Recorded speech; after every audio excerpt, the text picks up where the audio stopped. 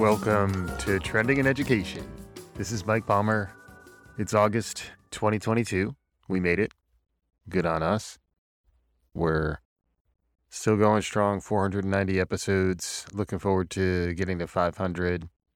Doing some relaunching and some looking back in the process heading in. Hopefully folks have been enjoying that. I certainly have. We just released our most downloaded episode as part of the Best of Trending in Ed feed. That was Dr. Rich Milner out of Vanderbilt University down in Tennessee. Shout out to Rich, who's doing really great work down there. It was a conversation about opportunity gaps back from the summer of 2020. Really worth listening to. Also released as part of our Future of Work series, my conversation with Beth Porter, who's the co-founder of Esme Learning. I'm looking forward to getting her back on the show again soon. Those are phenomenal. And then on top of that, I interviewed Al Kingsley on his way to that coveted refrigerator magnet that just went out in this feed last week. And we're starting to hit our home stretch. There's some really great interviews on the horizon. I'm looking forward to doing some more retrospectives, a little more like this, as the year winds up, as the season winds up, and we start to look at the fall, which winds up being back to school season. We all think about education differently. We're more aware of trends in that time frame.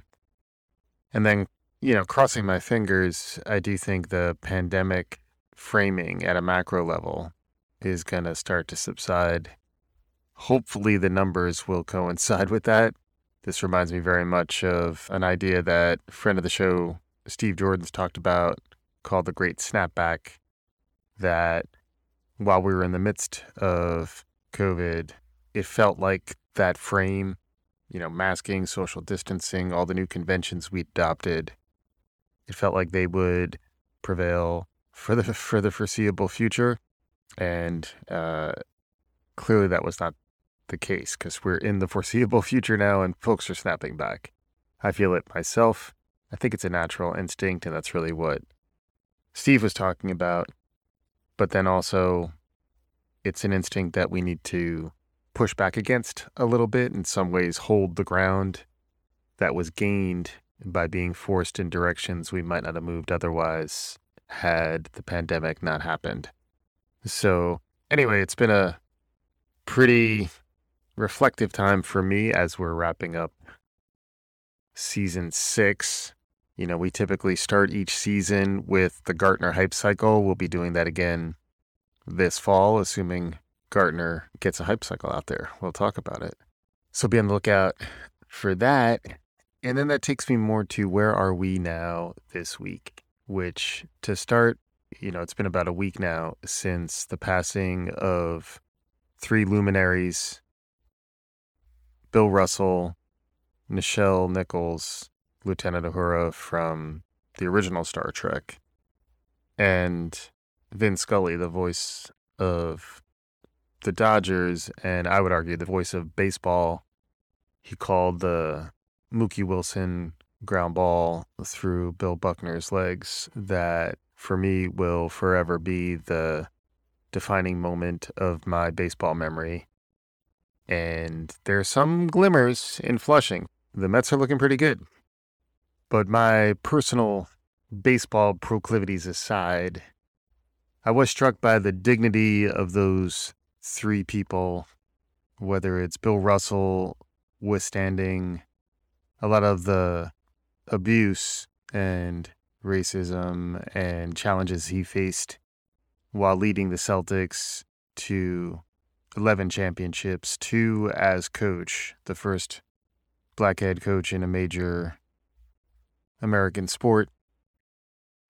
Bill Russell was a lesson in dignity. I had the great honor of meeting him. He met many people, didn't sign autographs, but he would look you in the eye. He would really talk to you for a moment. I met him at a mentoring event about 20 years ago. Was struck first off at how really tall he was and also how dignified he was. he stayed close to the game, and he stayed close to the protests that were happening. He was a very public supporter of Colin Kaepernick's protests while he was in his 80s.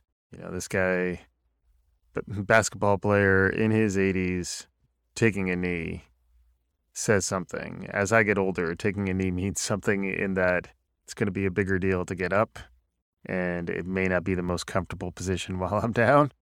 And he's still got plenty of years on myself, so it's impressive that he would do these things at a time when other folks would, be playing golf, enjoying their life.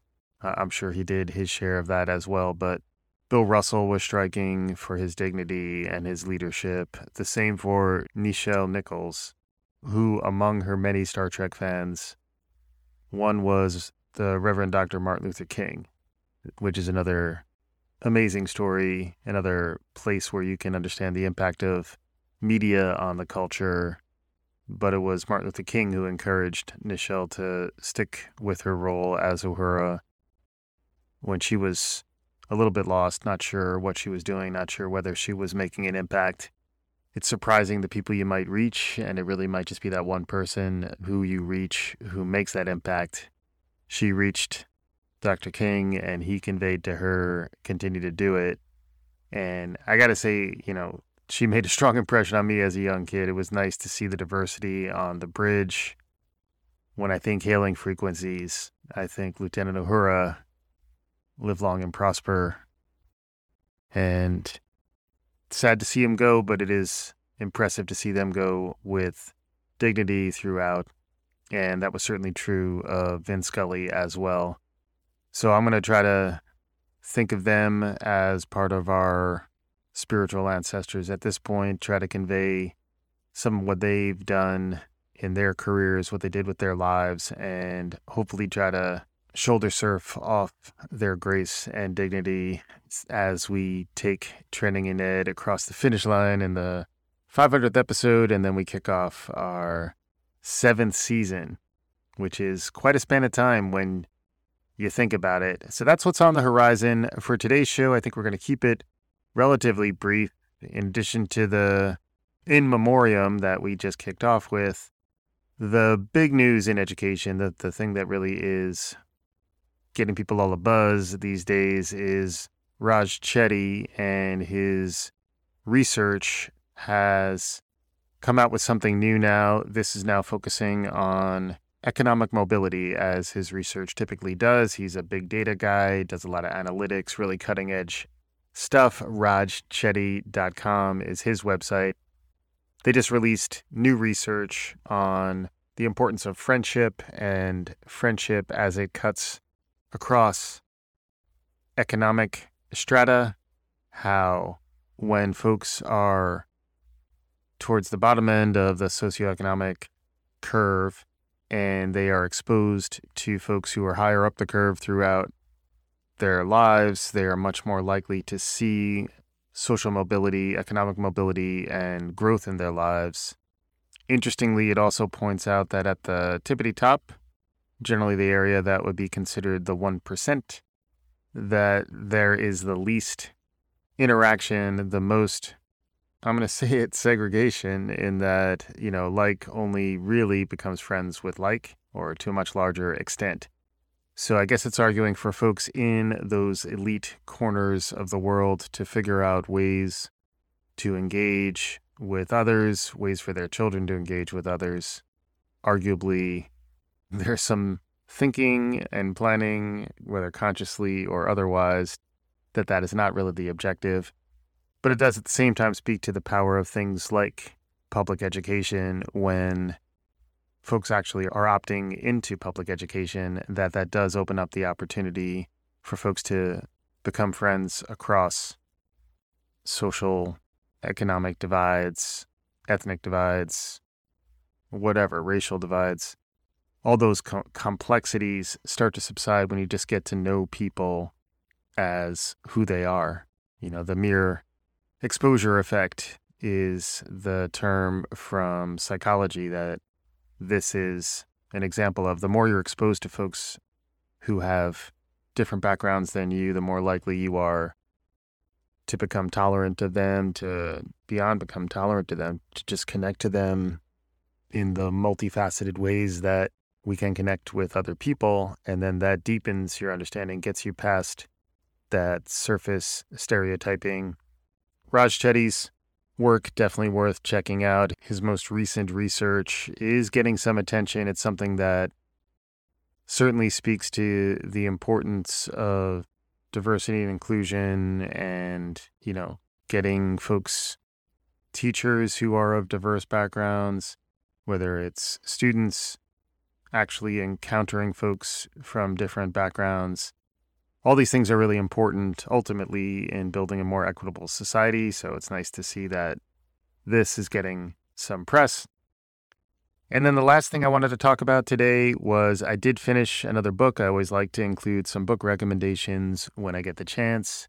This one is called The 90s. It's by Chuck Klosterman, who is a writer, a columnist in different magazines over the years. He's been on a bunch of podcasts over the years. He's a interesting thinker, talks a lot about music, culture, sports, media, movies, literature, you name it, but cultural critic, cultural thinker.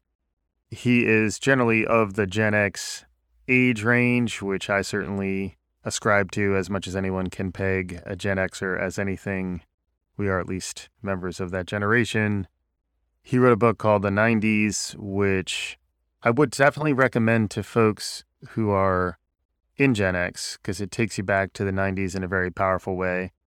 Really anyone who has any affinity to the 90s. And I've talked in the past about how there are certain retro windows that come into vogue from time to time. It's usually about 20 to 30 years ago. So it would make sense that by now we're starting to think about the 90s in a more reflective, thoughtful way. It is, to Klosterman's point, somewhat of the end of history in a lot of ways. Things really did take a sharp turn in the 2000s. You forget how crazy it was with Y2K, the Gore-Bush election, and then 9/11, all happening in rapid succession, which then quickly turned into the Bush presidency, which turned into a new geopolitical framing and really what we remember since, in some ways. And then in 2020, which we're still kind of in the midst of, another pivot has happened. So it is interesting that we've seen these 20-year epochs emerge and that they shift. It is very reminiscent of the work of Strauss-Howe when they talk about generational thinking. We do like to talk generational zeitgeists here on Trending in Ed. So I was happy to see Chuck Klosterman write a book about it. He also voices it himself, which shout out to any author who is voicing their book in addition to writing it. Recently we featured Annie Duke's interview here on Trending in Ed, where she also voiced Thinking in Bets. It's also really interesting as an interviewer to talk to someone after you've just listened to them voice their own book. It's a pretty deep conversation right from jump, which is striking. So maybe we'll talk to Chuck's people, see if we can get him lined up for down the line. And that's about it. One other quick point before we wrap today's show. I have had some outreach from listeners who are interested in appearing on the show, which is fantastic. We're lining up a couple of those interviews already. If you are someone who is interested in appearing on Trending in Ed, email me at mike@palmer.media.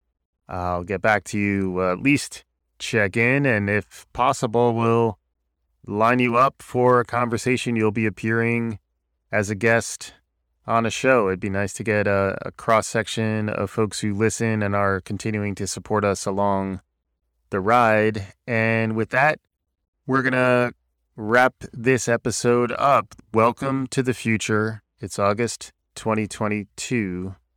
This is Trending in Ed's 490th episode. We are T-10 from episode 500.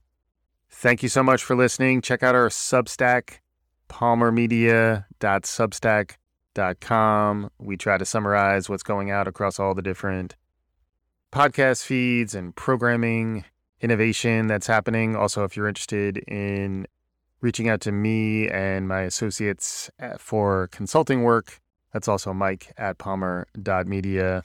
And with that, we'll wrap up this episode of Trending in Education. Thanks again for listening. We'll be back again soon. Do all the good things.